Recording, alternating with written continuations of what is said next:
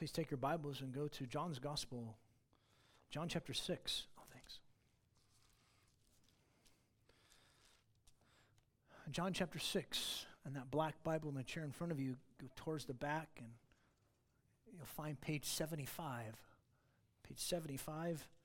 Look for page 75 in that black Bible. Do you hear that?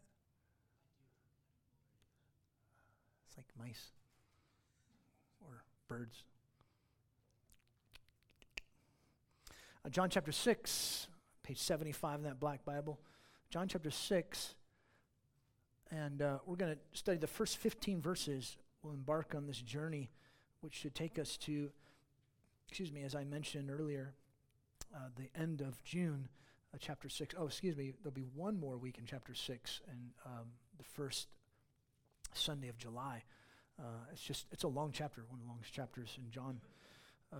It's so momentous, though. Probably one of my favorite chapters in John's Gospel is John 6. But today we'll do verses 1 through 15, a passage you're very much familiar with, the feeding of the 5,000. John chapter 6, verses 1 through 15. After these things, Jesus went away to the other side of the Sea of Galilee of Tiberias, and a great crowd was following him because they saw the signs which he was doing upon those who were sick. And Jesus went up on the mountain, and there he sat with his disciples. And the Passover, the feast of the Jews, was near. Therefore Jesus, lifting up his eyes and seeing that a great crowd was coming to him, said to Philip, "Where are we to buy bread that these may eat?" And this he was saying to test him, for he himself knew what he was intending to do. Philip answered him, 200 denarii bread is not enough for them, for everyone to receive a little. One of his disciples, Andrew, Simon Peter's brother, said to him, "There's a lad here who has 5 barley loaves and 2 fish, but what are these for so many?" Jesus said, "Have the people sit down." And there was much grass in the place, so the men sat down and numbered about 5,000. Therefore Jesus took the loaves, and giving thanks, he distributed to those who were seated, likewise also of the fish, as much as they desired. Verse 12, and when they were fully satisfied, he said to the disciples, "Gather up the leftover fragments that nothing may be lost." And so they gathered them up and filled 12 baskets with fragments from the 5 barley loaves which were left over by those who ate. Therefore, when the people saw the sign which he had done, they said, "This truly is the prophet who comes into the world." Therefore Jesus, knowing that they were intending to take him, making him king, withdrew again to the mountain himself alone.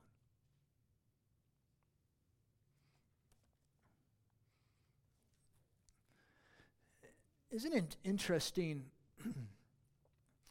that when we get so full from a huge, massive, yummy meal, like a dinner or a lunch, we end up being hungry again? Isn't that weird? I mean, then at the moment you're like, "Oh, I can't eat another bite," right? "Oh, I'm not going to be able to eat for a week." That's kind of the words, the verbiage that we use. It's just hyperbole, right? But at the moment, it's hard to imagine. You just filled your belly, you're going to end up emptying it. It's going to empty itself, and you're going to want more. A juicy hamburger at Colt Grill.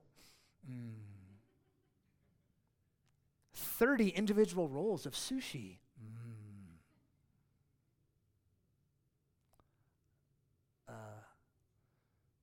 Tamales from Vicente. Oh, viva la Vicente. Steak and lobster. Chocolate cake. Where's Susanna? A huge burrito. A snack. Mommy, give me a snack. Cheesecake, Carolyn's favorite. She's crying for you. So that's what we think about. That's what happens when you have this yummy meal, and yet we have to get filled up again. Imagine, though, being full, never to eat again. Imagine being so filled that you're forever satisfied. And that's the message of our passage. And really, you're going to see the message not from these 15 verses, but really the driving force of this whole chapter in chapter 6. And today, as we continue on in John's gospel, come receive Jesus, come believe Jesus, know Jesus. Here we'll see these 15 verses. Come be fully filled with Jesus. Come be fully filled with Jesus. Come be fully filled with Jesus, who will satisfy all the needs that are according to God's plan and purposes, not according to our selfish ends. And I'm going to present to you a contrast, which you'll see unfold as well within the chapter, between what we think we need and what God says we need. That's why I wrote down, according to God's plan and purposes, not according to our selfish ends, because we think we have needs, but maybe God doesn't think you need that need. You ever thought about that? Come be fully filled with Jesus, who will satisfy all the needs that are according to God's plan and purposes, not according to your selfish ends. Here's another way to say it. Come, and Jesus will satisfy you, meeting all the needs that God is determined to be your true needs, not what you think. You may think these are your needs. You may think, God, you need to do this, and He doesn't do it because He doesn't think that's what you need. He actually thinks you really need this. And you'll see this unfold from these 15 verses, and really, as I said, from the whole chapter. Come, Jesus will satisfy you, meeting all the needs that God has determined to be your needs. Some other ways to say this, we're going to just unfold the passage before us, because Jesus is the true bread from heaven, the true Passover lamb, and the magnanimous giver, we will be totally satisfied. And once we get this right, the only right response is to humbly trust Him, love Him, worship Him, desire Him. This is who Jesus is. And it should matter to us. It should matter to us.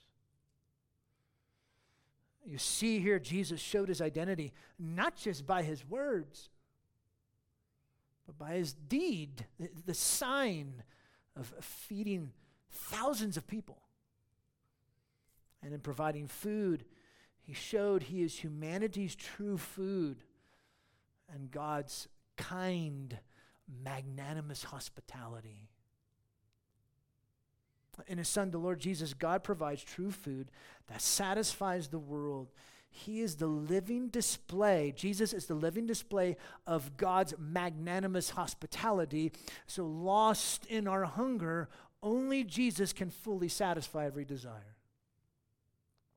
Only Jesus can satisfy every desire. This is the only sign, miracle, that is in all four Gospels. So every Gospel, Matthew, Mark, Luke, and John, all four of them have this. But this is the only Gospel, here in John, that connects Moses and Passover to Jesus from the feeding of the 5,000. And Jesus' physical provision, it connects it to Himself as God's provision for us. You'll see that unfold. So let's start with how the people are described. And I describe the people like this. They are scant people, or lacking people, needy people. Verse 1 and 2. After these things, after chapter 5, which could be a short, long period of time, John doesn't tell us. But after this, he went away to the other side of the Sea of Galilee of Tiberias. And look at this. A huge crowd followed him. Why? Because they were seeing the signs he was doing. Immediately, this displays the shallow, superficial, lacking nature of these followers. It's an important point to remember once we come to the later verses of this chapter. So make a note of that. They followed him not because they understood who he was, but because they saw the signs he was doing. Well, actually, they understood who he was, in a sense, but they wanted to apply it to their own benefit. You'll see that. This needy people, they didn't understand their true need, which was Jesus. They didn't understand that. They were lacking in that. Scant people. And this is the danger for us. Wanting or following Jesus insofar that he will give us what we want. They followed Jesus, but it was a shallow following. They did not know what they truly lacked. But now, what unfolds for us is Jesus' identity. Remember, he's going to tell us who Jesus is and why it should matter to you. Jesus knows he's the true bread. Look at verse 3. And Jesus went up on the mountain, and there he sat with his disciples. Wait, what? How does that show he's the true bread? He went up on a mountain, he sat down. It doesn't say anything about him being the true bread. Why is this described as Jesus as the true bread? This is important.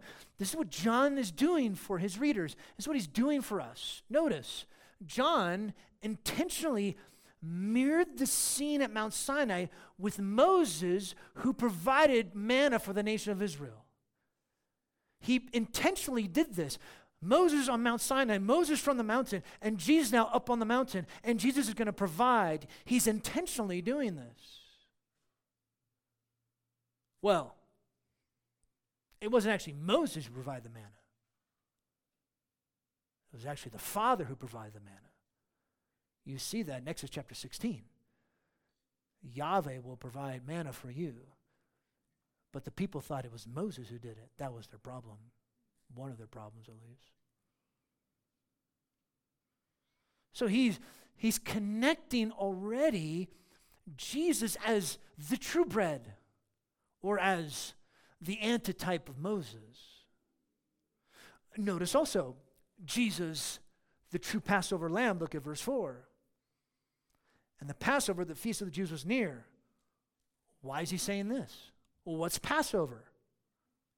It involved eating a lamb and bread. To celebrate what? The exodus from Egypt. That's why they did Passover. They would eat the lamb, but they would also eat bread to celebrate that God delivered his people. Back in the book of Exodus. So Jesus is the true manna from heaven and the true Passover lamb. John's already telling you this right off the bat. He's intentionally making this connection for you. He's giving you the historical backdrop to what he's going to unfold for us here.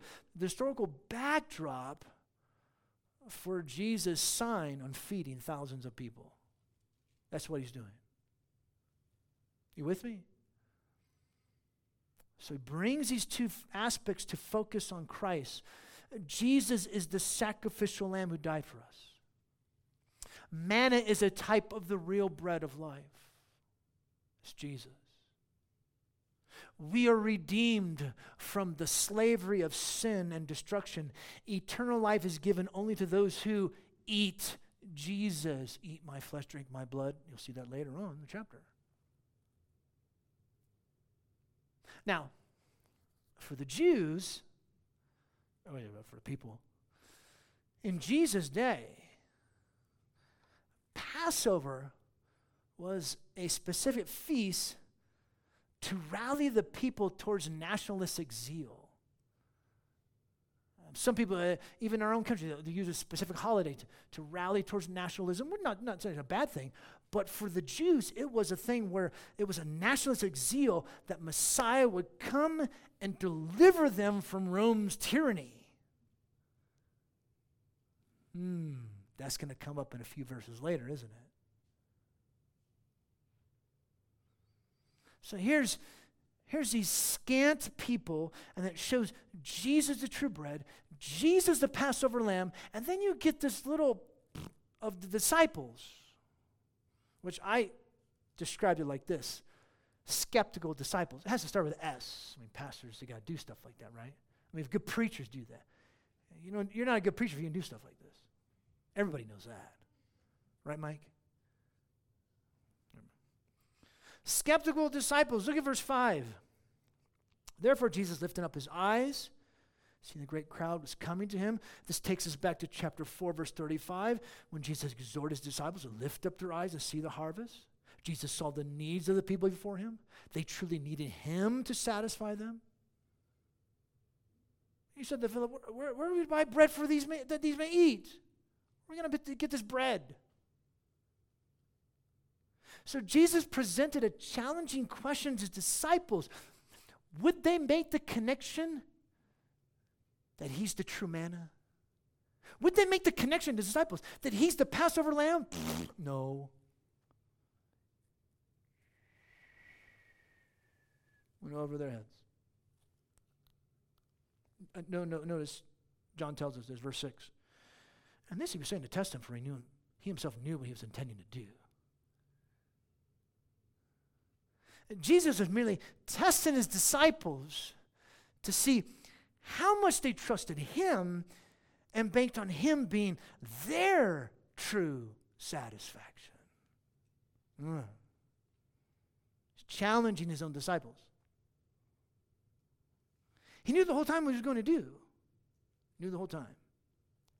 Verse 7, Philip answered, 200 denarii of bread is not enough for them, for everyone to receive a little. 200 denarii is about 6 to 8 months of a year's wage in that time. To feed all these people.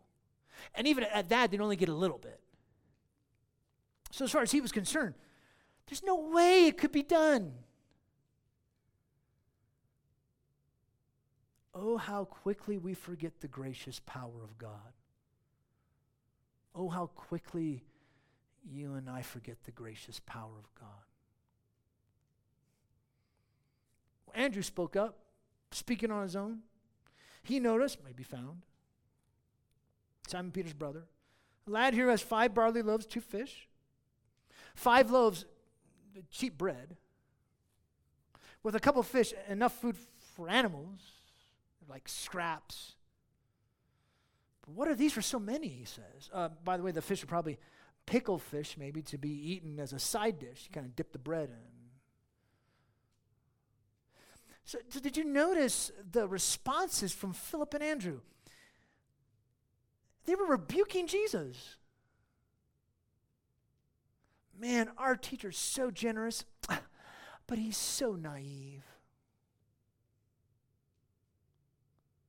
So here's this large, hungry crowd that was left at Jesus' feet to fully satisfy which he would, heartily, bountifully, and miraculously.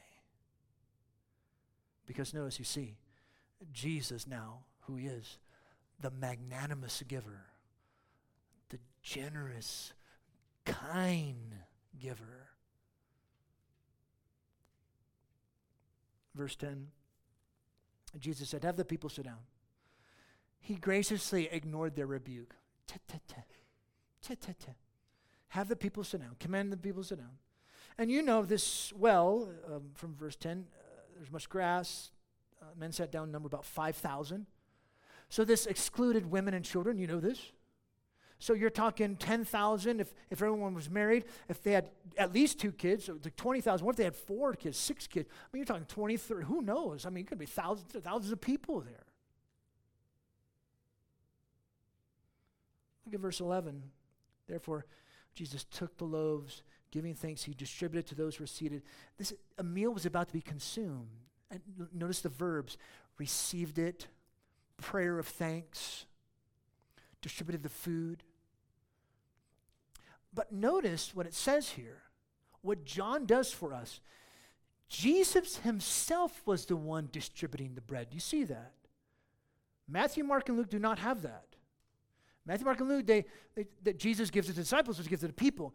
Here, John shows, he's intentionally saying, it was Jesus himself who did it. And notice, also of the fish, as much as they desired.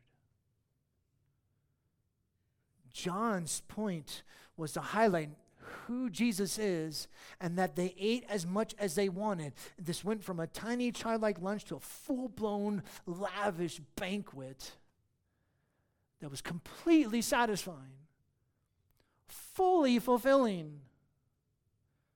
Because Jesus is the magnanimous, hospitable host who generously offers himself. There's a deeper meaning to this that Jesus was hoping his disciples would understand. That Jesus was wanting the people to understand as well. I mean, the manna in the wilderness, it's like saltine crackers. Ew. Who likes saltine crackers? When compared to this feast. And so the magnanimous giver who gives life fully satisfies us to our true heart's content according to God's determined purposes and ends, which is according to our true needs. That's what he does. And notice, again, as much as they desired. So he's just giving it. Here's Jesus. He's the one distributing this food, miraculously bringing more and more food. Miraculously creating more and more food from his very hands. So then, of course, what happens? The true bread, the Passover, true Passover lamb, he's a magnanimous giver. Jesus, the total satisfier. Look at verse 12. And when they were filled, fully filled, fully satisfied. That's what the word means. Because when Jesus, the magnanimous, hospitable host, provides, you come away with a full tummy and very happy.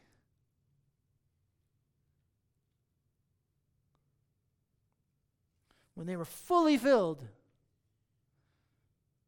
Jesus said to the disciples, gather up the leftovers that nothing may be lost. Well, why is this emphasized? And you see, verse 13, they gathered them up, filled 12 baskets with fragments from the barley loaves that were left over by those who ate. Why is this emphasized? Well, to show Jesus fully supplies, there is no want. See, there's a deeper meaning behind this that Jesus is trying to convey. And John, the evangelist, is trying to convey that through this sign that Jesus did. And Jesus is saying, I fully supply. There's no lack in me. There's no want. He provided a huge, abundant, rich, lavish, plentiful meal, 12 baskets, and underscores Jesus' magnanimous provision and how he truly satisfied the crowd, how he will truly satisfy his people. It's the proof that God provides a bounty that is bountiful. Jesus is truly all that we need. The food, pointing to a deeper meaning. The bread. The wine, remember the wine from chapter 2, it points to deeper meaning. People say, oh great, Jesus is going to give us wine. Awesome, let's drink to Jesus. No, that's not the point. You've missed it. He's the one that satisfies you. He's the one that brings you joy. He's the one that brings satisfaction. That's what's behind this. Here's Jesus, the true bread, the true Passover lamb, magnanimous giver, skeptical disciples. Totally satisfying. And then you see these people, self-seeking people.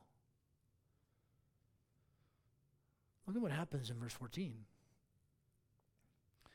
Therefore, when the people saw the sign which he did, which he had done, they said, this truly is the prophet who comes into the world. Now, this goes back to Deuteronomy 18, verse 15. Moses gave a prophetic prediction of the prophet who would come. Now, at the time, in the first century here, not all interpreted that passage in Deuteronomy 18 to mean Messiah, but it prompted them, most likely, to remember Moses' role in the wilderness, in the desert, of providing manna. So here you have, whether it's about the prophet or they're connected that with Moses, really, they were right about Jesus. He was the prophet who was to come. Is the antitype to Moses. Moses is the type of Christ. So here's Moses, who he was. It points us to Jesus. Jesus is what's called the antitype. Moses is the type. So Moses points us to Jesus, who Jesus is going to be like. This is true. The prophet, is fulfilled in Jesus. They're right. But they applied his identity to their own, as one writer put it, quote, God-confused dreams and priorities, end quote. They applied it to their own God-confused dreams, to their own priorities. Self-seeking people. He'd fulfill their agendas now. Oh, yeah. Not the Father's agenda. Their focus was food and a forceful feat. Not on Jesus as the true God-man. Not on his hour, the cross. Not on eating, assimilating him into your life. And not on the fulfillment of the Father's plan for their true need, which was Jesus. They missed it.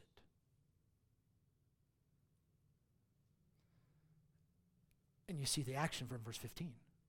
Therefore, Jesus, knowing that they were intending to take him, making him king. For them, Jesus was the warrior prophet king who would destroy the Romans, giving Israel political dominance over the world. That's what they wanted. He saw that. He knew that. He withdrew again to the mountain by himself alone. He rebuked this distortion of God's plan and withdrew back to the mountain himself alone, maybe to pray. John doesn't tell us.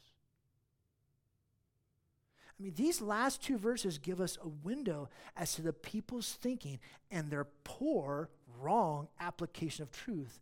They saw Jesus' signs and he fed them a feast. For sure, he was capable to be the powerful liberator for which Israel longed, but that was not the Father's will. But they were more than willing to force the issue. By making him king, creating a rebellion, and taking a stand against the rule of Rome with Jesus as their ruler.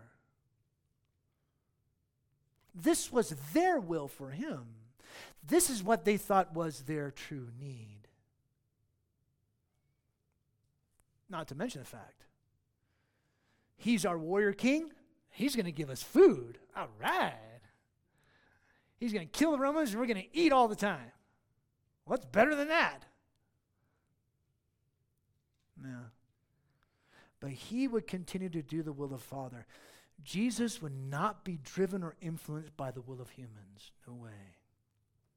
He did not come to judge the world, but to save the world by dying and rising from the dead. This is the essence of the gospel. This is our true need. God's a just God. We're sinners. Jesus lived and died. He rose. We must repent and believe. Repent today and come to Christ if you don't know him. You should respond to Jesus. He will satisfy you. This is the essence of the gospel. He came to save the world by dying and rising from the dead. So we trust God to fulfill the needs that he is determined to be our needs, not what we think he should fulfill. This is humbling.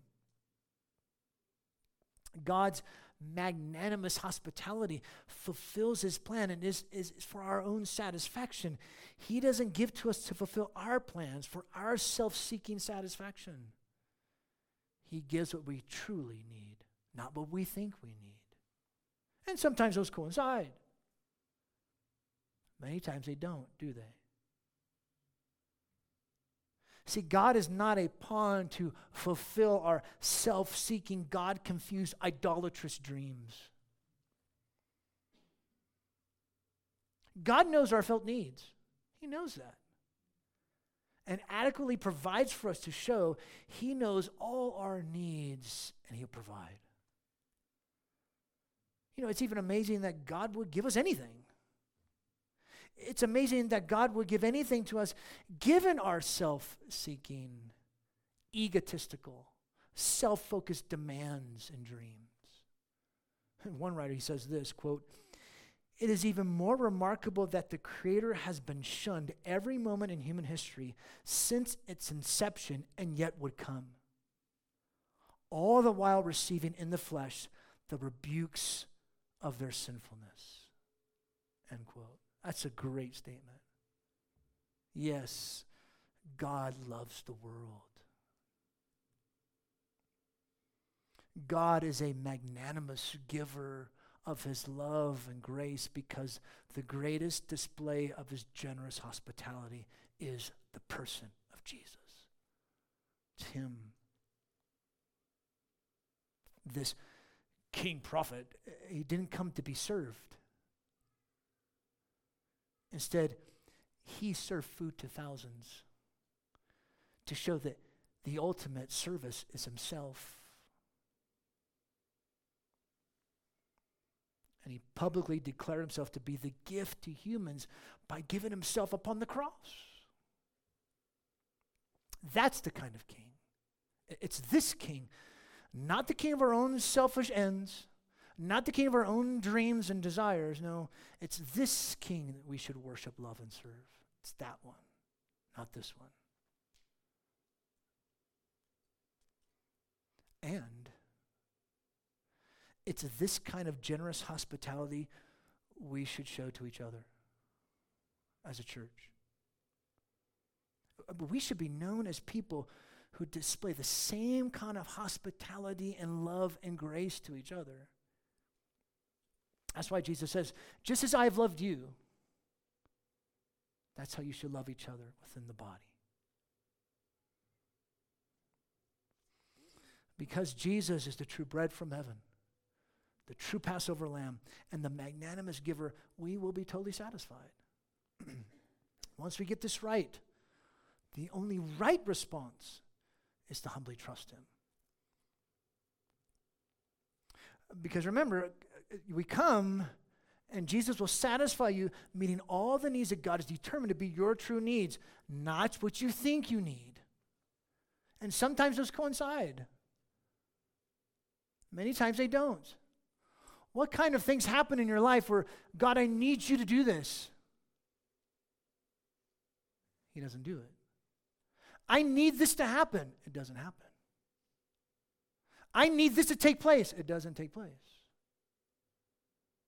Because he doesn't speak these words, but when that does not happen, he is basically saying, no, this is what you need. You need me. You need to trust me. If I had a dime every time that happened to me, I'd give every single one of you $100,000 right now. I know it doesn't happen to you. Come, be fully filled with Jesus, who will satisfy all the needs that are according to God's plan and purposes, not according to our selfish ends. Will you pray with me?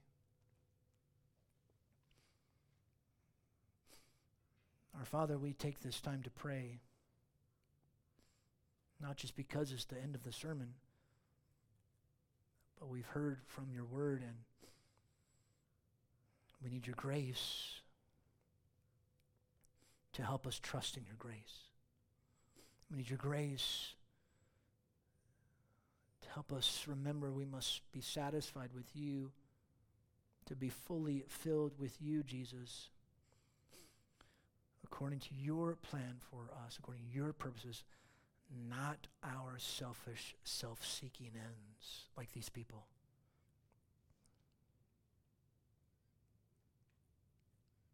Work in us as a church, we pray. And thank you, Jesus. We thank you that when we fall short, that's why you had to die. There's so many times in our lives where we do not find our contentment in you, and yet you're gracious to us and you forgive us. So we come before you with humility. Change us to be a people that are fully filled with you.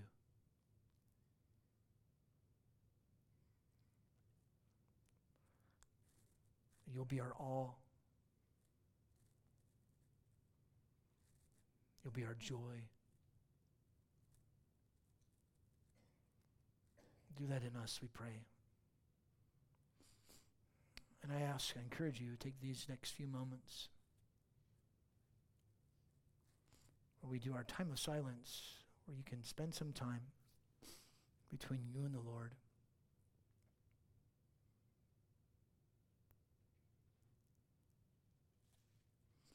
To fill your mind with his truth. And be so grateful for his grace to you.